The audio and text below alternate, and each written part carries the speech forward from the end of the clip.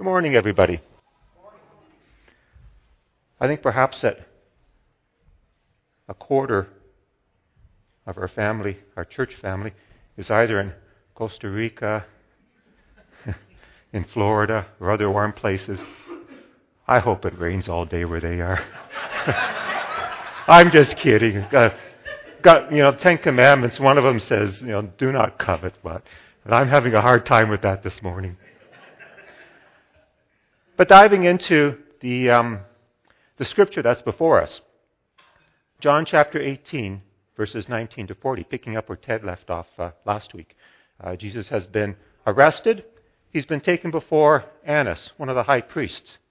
And this morning in the scripture continues that story where he's questioned by Annas, and Annas sends him to Caiaphas, another high priest. And in between that, we have Peter, who denies Jesus Christ, just as Jesus predicted that he would. And then Jesus is sent on to Pontius Pilate, the Roman governor for that area at that time. And there, the Jews petition Pontius, because you see, the Jews had authority within their own religion to administer their own law, but they didn't have within that law the ability under the Romans for capital punishment.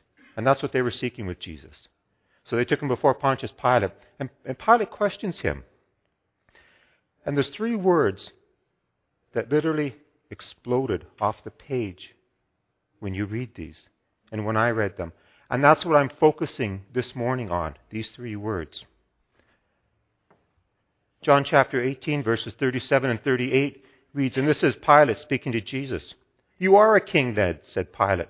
Jesus answered, you are right in saying I am a king. In fact, for this reason I was born, and for this I came into the world, to testify to the truth. Everyone on the side of truth listens to me. What is truth? Pilate asked. With this he went out again to the Jews and said, I find no basis for a charge against him. What is truth? Those words exploded off the page for me. And this morning, I want to take a look at those words, but put it into a context of a different kind of a question. What if somebody asked you the question, prove to me that the Bible is true. Prove to me that the Bible is accurate. Prove to me that the Bible is historically accurate. How can you do that? In today's world, we need to have the answers to those questions. In today's world, we have to be able to show that truth is not just something that's a feeling within inside of you. That truth is something that can be shown with concrete evidence, because that's what the world is searching for today, and that's what the world has at their disposal. They've got this whole internet that's out there, and they're asking questions, and we have to have the answers for them. It was a whole lot easier when I was younger. This is a rite of passage for a dad to say to his kids, you don't know how lucky you've got it. Back when I was a kid, my dad could have said to me, back when I was a kid, I had to walk to the proverbial school uphill both directions, 3 miles through 3 feet of snow. I can't say that today, but I can say back in my day, I had to get up off the couch and walk through 9 feet of shag carpet to get to the TV to change the channel. It doesn't sound as daunting, but it was when you were a kid at my age.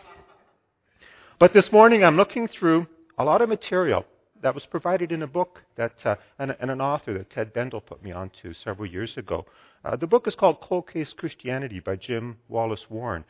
He's an interesting character. He was an atheist who decided to use his analytical and detective skills as a cold case homicide detective in the county of Los Angeles to investigate, is it reasonable for the Bible to be true?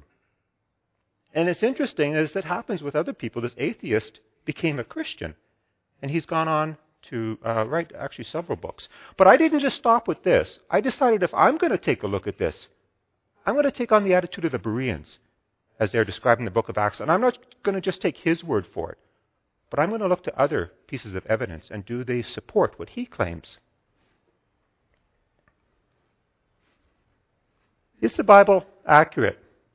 How do we know that the early/late books were/are accurate in their content? What I mean by that is, to us, the first manuscripts that we have were real early. But to somebody who lived a couple hundred years after Jesus walked this earth, they were becoming late already. Are they accurate? Depends on the time period you're in, to depend on what frame of mind you put yourself into. How do we know that these manuscripts and these books weren't corrupted intentionally or unintentionally?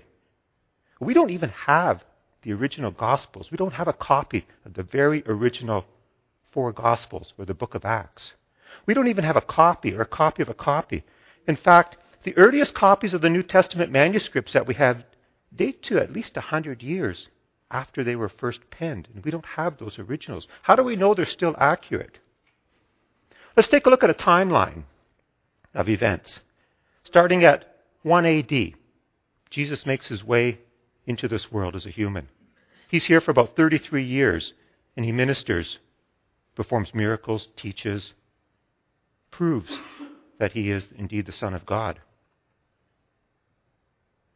In AD 45 to 50, after Jesus' ascension into heaven, Mark writes his gospel. Now, Mark is not an eyewitness, but Mark records what the eyewitnesses says within that time period. Some historians place that gospel around AD 55 to 70. And then we have AD 53, 57, somewhere around there, Luke writes the book of Acts. Again, some historians place that a little bit later in the time frame. AD 50 to 57, the disciple Matthew writes his gospel. And Matthew is an eyewitness. He was one of Jesus' disciples. Pre-AD 70, the disciple John writes his gospel. Some historians date that around AD 90. But John likewise is an eyewitness. So we have the 4 Gospels in the book of Acts that are all written within that first half of the century AD, somewhere around that halfway point. The reason that I myself tend to believe in the earlier datings is because of what's not in the book of Acts and what's not in the Gospels. AD 63 to 65 is the death of James, the brother of Jesus, Peter, and Paul. This was not recorded in the book of Acts. But the book of Acts does record the martyrdom of Stephen and James, the brother of John. These are all important apostles. These are all important figureheads in the early church. And it makes sense to me that if you're going to record the deaths of some, you're going to record the deaths of the others. Also, AD 67 to AD 70 is the siege of Jerusalem. See, at that time, people in Jerusalem rallied up against their oppressors from Rome. And they said, we're not going to take this anymore. Well, Rome had a different idea, and in fact, they sent soldiers, and they surrounded and laid siege to the city of Jerusalem. And it lasted around 3 years. And in fact, the famine within that city was so great by the end of those 3 years that when the Roman soldiers finally entered the city, there's historical claims that cannibalism was occurring because there was just nothing there to consume for food anymore. And then at the end of that siege, the temple was completely destroyed. And Jesus predicted that in the Gospels. Jesus predicted, he said to his disciples when they were at the temple, he says, you see this temple? There will come a time when not a stone will be left standing one on top of the other. And that happened. And to me that's significant in dating the Gospels in the book of Acts. Because if you were to write a history or something about New York City or a biography about somebody from New York City, surely 9/11 would be included in that. And I believe it would be the same for this. So now we're starting to establish a bit of a timeline, a starting point that we can work with here in looking at the Gospels. And are they accurate? Are they authentic? Well, let's jump ahead. Let's jump ahead about 300 years to something called the Council of Laodicea. See, here's one of the first attempts at church leaders to get together and to come up with some cohesive group of rules, a cohesive group of guidelines that we should follow if we're going to, as a church, stay on the right track. Because there were heresies starting to sprout up here and there. There was straying away from what Jesus taught, starting to sprout up. And this council said, we got to get together and we got to figure this out. And they came up with 60 canons or rulings. Canon number 59 states that you cannot read anything but the approved manuscripts, writings, Scripture. And the 60th canon goes on to create a list of what those are. And the interesting thing is that it's very close to the list of the New Testament that we have today. There was a few differences, but it's very close. And in fact, it's one of the first, if not the first, Bibles. Well, how do we know that they got it right? What proof do we have that the Council of Laodicea had accurate copies of what they had to work with at that time? What proof do we have that they selected the correct books, letters, manuscripts? Is there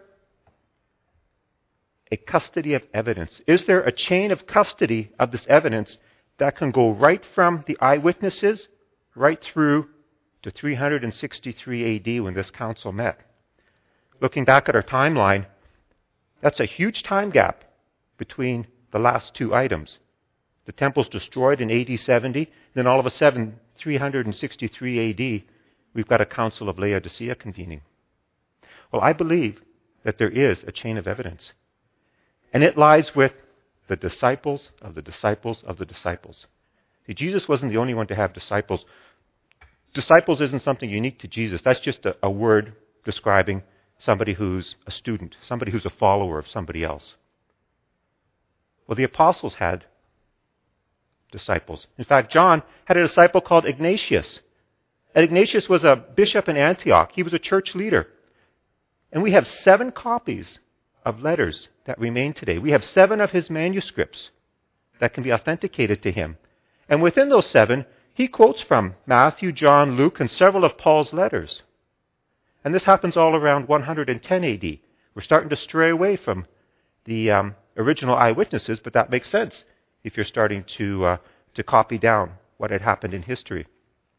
But John didn't have just one disciple, he had more. He had a disciple named Papias, about that same time period, but we have no copies, or we have no manuscripts from Papias. But we do have manuscripts from another disciple of John, somebody called Polycarp. Polycarp was a bishop as well, another church leader. And we've got one letter of his that survives today. And within it, he quotes or he leads to Matthew, Luke, John, Acts, and 10 epistles. These guys weren't just writing, hi, how are you letters. They were writing church doctrine to the churches that were under their control. But not just John had disciples, but John's disciples had disciples. And in fact, Ignatius and Polycarp had a disciple called Irenaeus. And Irenaeus, around the time period of 185 AD, wrote a lot. And we have a lot of his writings that still survive today. And within which he lists 24 New Testament books that he identifies as Scripture. Irenaeus had a disciple. He had a disciple called Hippolytus. Hippolytus, around 220 AD, repeats a lot of what Irenaeus had to say, as well as listing those 24 New Testament books of Scripture. Now, unfortunately, Hippolytus got into trouble with the Roman Church. He was exiled to the mines in Italy, and there he died, and that's where his trail ends. But wait, there's more. Just like those infomercials on TV. But wait, there's more. Because not only did John have disciples who had disciples, but Paul had disciples who had disciples. And take a look at that list. We've got, starting at 70 AD, Linus, Clement, Everitus, Alexander, Sixtus, Telesphorus, Hyginus, Pius, Justin Martyr, not to be confused with Justin Bieber, and Tatian. And that list goes from 70 AD to 175 AD. Now that's not as far as Polycarp. But now, you've got to realize that we're starting to we're starting to compile a big list and a big group of evidence, of manuscripts, something that we can compare to. But wait, there's more, because not only did John and Paul have disciples who had disciples, but Peter also had them. And here's Peter's list, a list of 11 of them, dating from AD 55. And notice who Peter's first disciple is? Mark, the fellow who wrote the book of Mark. And it goes all the way up to 335 AD. Now we're just 30 years within that Council of Laodicea. We're within the same generation. Now we've got a custody, a chain of evidence going right from the eyewitnesses right to this first council. And you can compare all of that evidence that's put together, and you can see, does it all match? Does it change? Does it break in any way? The interesting thing is that when you compare all this evidence, when you compile everything that they described about Jesus, who he was, what he did, how he did it, if you take only the disciples' account of Jesus, if we didn't have those 4 Gospels in the book of Acts, if you only took their accounts, you would be left with a description of Jesus, who was a man who was born of a virgin, performed miracles, preached sermons, claimed to be God, was worshipped as God, was crucified, buried, rose from the grave, ascended to heaven, and is now seated at the right hand of the Father. That's exactly what's written in the Gospels. Well, could all this be a collusion? You know, you start looking on the internet, and people who are critical of the Bible and who want to find ways to denounce it, they come up with things. The History Channel loves conspiracy theories. You know, I think they make their living on them sometimes. Well, could this be a conspiracy theory? Could this be a collusion? It'd be extremely difficult, because when all this was going on, these 3 apostles and their disciples were in 3 different parts of the known world. And that known world, even though it wasn't as big as our known world today, it was still huge by their standards. And this was all going on in Rome, Asia Minor, Africa. This is a huge, expansive territory. And they didn't have Facebook, they didn't have FaceTime, they didn't have Skype, they didn't have texting. Sometimes I wish we didn't have texting. They didn't have cell phones, they didn't have a landline. They didn't even have a radio. There was no Canada Post. There wasn't even a Pony Express. In fact, if you wanted to send a letter to somebody, you had to find somebody going in that direction, and then you had to give it to them and hope they were going all the way, because if they weren't, then they had to find somebody to pass it on to. To send a letter from one end of that country or region to the other, it could take months, if not a year. It's pretty hard for all these people to get together and say, yeah, let's make up a story. Could they have lied about it? 1 or 2 people could continue a lie over a period of time. Hundreds, if not thousands of people. There's no reasonable way you can say that that could happen. Could it just be a coincidence? Could it just be a coincidence that all these descriptions just kind of match each other? Well, there are over 5,700 Greek manuscripts, pieces of writing. That's all a manuscript is just a handwritten piece of something. There's over 5,700 of them that are available for us to look at. There's 34 complete New Testaments dating back to the 9th century. And there's a nearly complete New Testament that dates back to within 100, 150 years of when the events would have occurred. Can it be a coincidence? I don't think it could be a coincidence. Compare that to the writings that we have from ancient secular times. Homer was one of the best-known ancient authors that we have. His work is dated to around 700 BC. His most famous works are the Iliad and the Odyssey.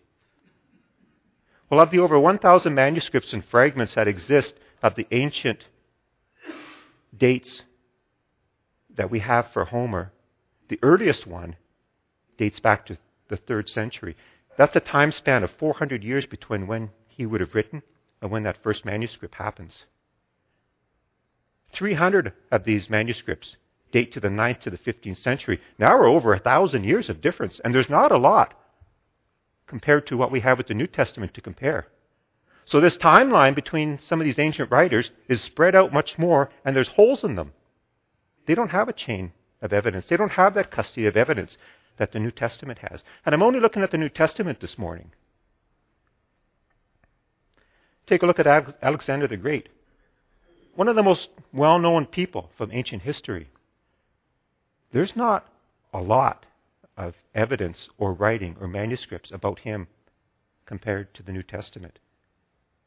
But yet people have no problem accepting the accounts of history that are out there about people like Alexander the Great. Why is that? Why is there that belief, unbelief? Belief in ancient historians for ancient people, but there's that unbelief when it comes to the New Testament and Jesus Christ. Why is it so easy for some people to believe in ancient history about secular characters, but not believe in the Jesus Christ and the events that surround him? You see, I believe it comes down to who these people were. It makes absolutely no difference in my life whether Alexander the Great even existed or not, whether the accounts of him are accurate or not. Whether he was there or not, I still get up in the morning, have a shower, have breakfast, go to work, come home, have supper, put my feet up on the couch, fall asleep, go to bed, do it all again the next day. But if Jesus Christ is real, if the New Testament is real, now I've got to decide, what do I do with Jesus Christ? And that's where the problem lies with so many people. And in fact, if the New Testament is true and accurate, then by extension, you got to start thinking, well, that means the Old Testament has to start being valid. Because Jesus quoted from the Old Testament. Jesus fulfilled prophecy from the Old Testament. So if Jesus is true, by extension, you got to start believing the Old Testament is true. And then wait a minute, now we've got somebody who created the universe and the world. Well, why is this important to know? Why is this important for us to know? As I was saying earlier, the internet has brought our world so close together, but it's also brought into our lives not only information, but misinformation. It's brought in opinions and philosophies. And it's so easy to give your opinion on the internet. And untold number of people are going to take a look at it if they want. And you don't have to even substantiate it. It's not like if you're publishing a book, a history book, where you better get your facts right, or you better be able to argue your facts, because there are going to be people who are going to challenge you. But on the internet, you don't have to worry about that. You just put them out there. That's all you have to do. Put out there some criticisms, some critiques. If we are not prepared to give an account of what we believe in the language of today, then we're missing an opportunity to witness to a growing segment within our society. If we can't answer our kids' questions, our grandkids' questions, our siblings' questions, our co-workers' questions, our neighbors' questions, they're going to look other places for those answers. And they're going to look to people who aren't necessarily interested in providing a balanced answer. Don't expect the schools to provide any information for our kids. Just for them to even mention that there is something called the Bible is a struggle for them today. We need to really have a fully equipped tool belt if we're going to be effective Christian workers in this 21st century. We've got to have all the right tools. This doesn't mean that everybody who comes to you is going to question the authenticity of the Bible. I never did. Talking with my wife Carol, she never did. It just wasn't an issue. But it is becoming more of an issue with a growing segment in our society. You can't pull a hammer out of your tool belt to drive a screw into a piece of wood. Trust me, it doesn't work. You got to have a screwdriver. And if you don't have all of these tools at your disposal, you're missing out. Some people have brought up criticisms about the Bible with something called variances. Well, a variant or a variance is just simply that things don't jive when you go looking from one copy to another, or this copy or that copy. And in fact, in the portion of Scripture that we're looking at today, there is such a variance. I use a student Bible that's in the NIV translation. And at the bottom, there's a note that says, with regards to John chapter 18, verse 24, that there's two possible wordings that the translators can't agree 100% on, but they both have some good reason to be there. Verse 24 reads, "And then Annas sent him, still bound, to Caiaphas, the high priest." Well, another option, and this isn't a translation option so much as this is what the ancient manuscripts, there are some manuscripts that say one thing, some manuscripts that say then another. So some will say, then Annas sent him, and some will say, then Annas had him sent. And what we have to look at is, don't get hung up on, there are variances so that the Bible can't be true because it's just a book of errors. But take a look at, what do those variances do to the Bible? Do they actually change it? Well, just taking a look at this one. Whether or not Annas sent him or whether or not he had him sent, the fact still remains that Jesus was with Annas, he was questioned by Annas, and Annas wanted to send him to Caiaphas. So whether Annas sent him himself or he simply said to one of his helpers, send Jesus to Caiaphas, the fact still remains Jesus still went to Caiaphas. It doesn't change anything in that account. There's a bigger variance that we looked at earlier in the book of John. John chapter 8, the first few verses, is the account of the woman caught in adultery. In my Bible, not in the bottom of the notes, but it says just before these verses, it says that most reliable manuscripts don't record this event as happening.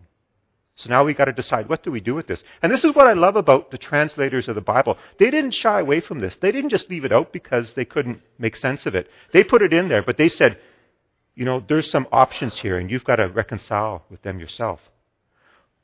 But when you listen to theologians and historians talk about the account of the woman caught in adultery, whether or not that account is in there or not, it doesn't change who Jesus was.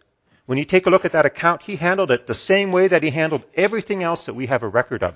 It's that same Jesus. So whether it's in there or not, it doesn't change who Jesus was, what he did, and how he did it. And when you look at the variances themselves and what it does for the accuracy of the New Testament, of the over 150,000 variances in the Bible, and some people say that there are more variants in the New Testament than there are words, but of the more than 150,000 variants, 98% of those can be attributed to spelling mistakes, punctuation mistakes, grammatical errors. 98% of them. That does absolutely nothing except stick out as a sore point in an English teacher's point of view. You can submit an essay to your English teacher, and it may have all of your facts straight, but she's going to put little red marks by those spelling mistakes, the punctuation, the grammar. But it doesn't change what went on. It doesn't change the eyewitness accounts. For the remaining few that have been pointed out, like the ones that we looked at this morning, they don't really change who Jesus was, what he did, and how he did it. And the nice thing is that we have so much information, so many manuscripts out there, that you can compare, and you can find out pretty quick what this person said about Jesus happening here. There's nothing else about it in the Bible, and it just doesn't jive with who he was. This is wrong. I think there's that evidence that's out there. But that's not all there is when it comes to proving that the Bible is true, historically accurate. There are hidden gems of science in there. Now, the Bible is not a scientific textbook, but I believe the Bible is scientifically accurate. The New Testament authors make it abundantly clear when a miracle happens, they portray it as a miracle. But there are scientific bits of information out there that were recorded that they couldn't explain back then, but they still recorded it, that we can explain today. The first scientific gem, and these are medical pieces of science, is something called psychogenic hematidrosis. It took me a long time to get comfortable with that word, and I don't know how doctors do it. But this comes from Luke chapter 22, verse 44, and a lot of you know about this verse. And being in anguish, he prayed more earnestly, and his sweat was like drops of blood falling to the ground. And I've always thought, how can you have bloody sweat? Well, you know what? You can. There is a rare, and it's a very rare medical condition, and it's been documented that can happen. And what it is when a person is under extreme duress. And when Jesus was praying here, he knew exactly what was coming. He was under extreme duress. That when that happens, that it's very rare, but some of the blood vessels near your sweat glands can actually burst from that stress. And that blood can be mixed with your sweat. And you could be sweating literally blood.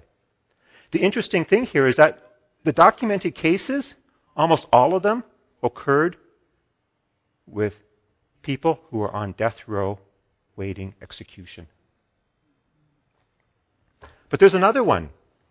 Looking ahead to what we have coming up to us, John 19, verse 34. Instead, one of the soldiers pierced Jesus' side with a spear, bringing a sudden flow of blood and water.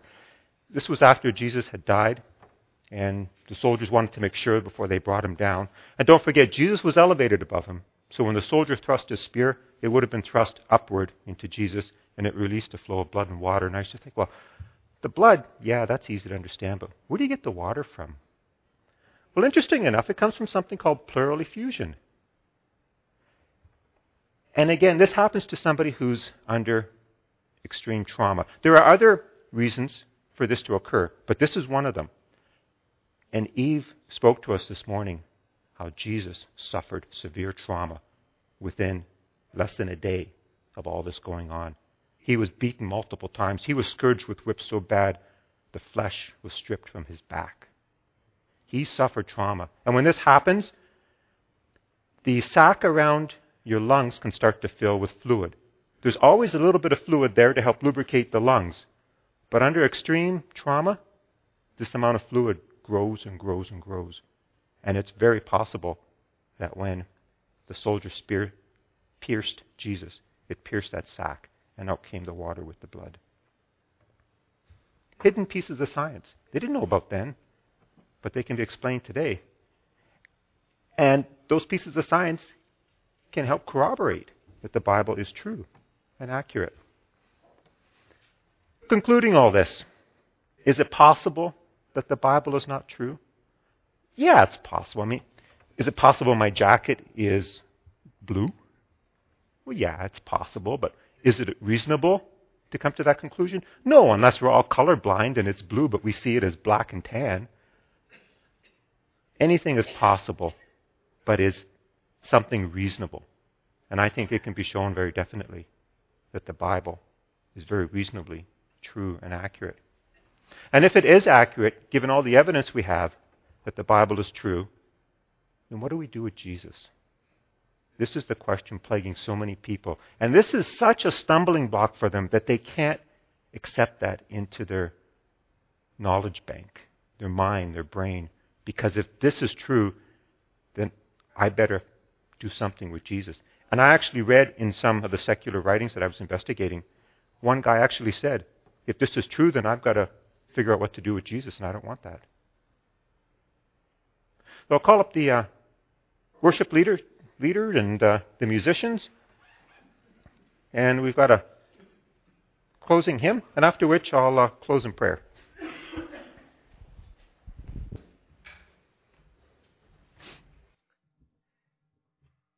Just before Pilate asked those three words, what is truth? He was talking to Jesus, and Jesus said, "My kingdom is not of this world. If it were, my servants would fight to prevent my arrest by the Jews. But now my kingdom is from another place." "You are a king then," said Pilate. Jesus answered, "You are right in saying I am a king. In fact, for this reason I was born, and for this reason I came into the world to testify to the truth. Everyone on the side of truth listens to me."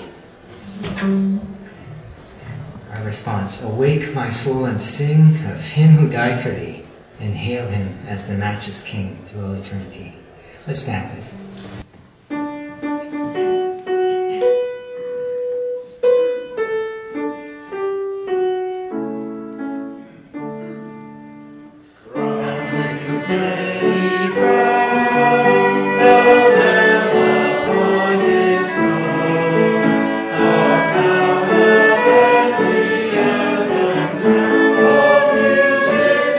Thank you.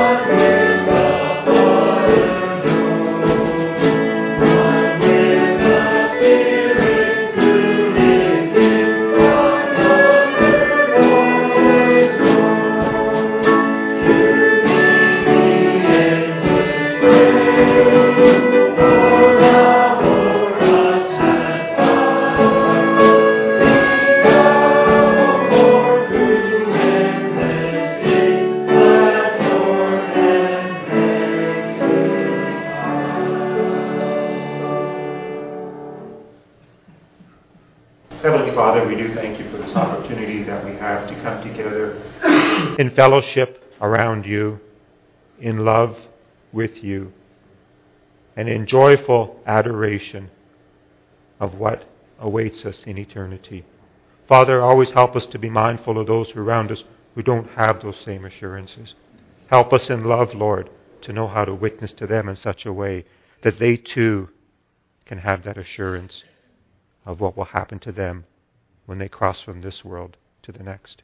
Be with us as we leave these doors and go out into that mission field, that we would be out there with love, with power, with strength, and with joy in our hearts, knowing that we serve a risen and living King. We pray for these things in your name. Amen.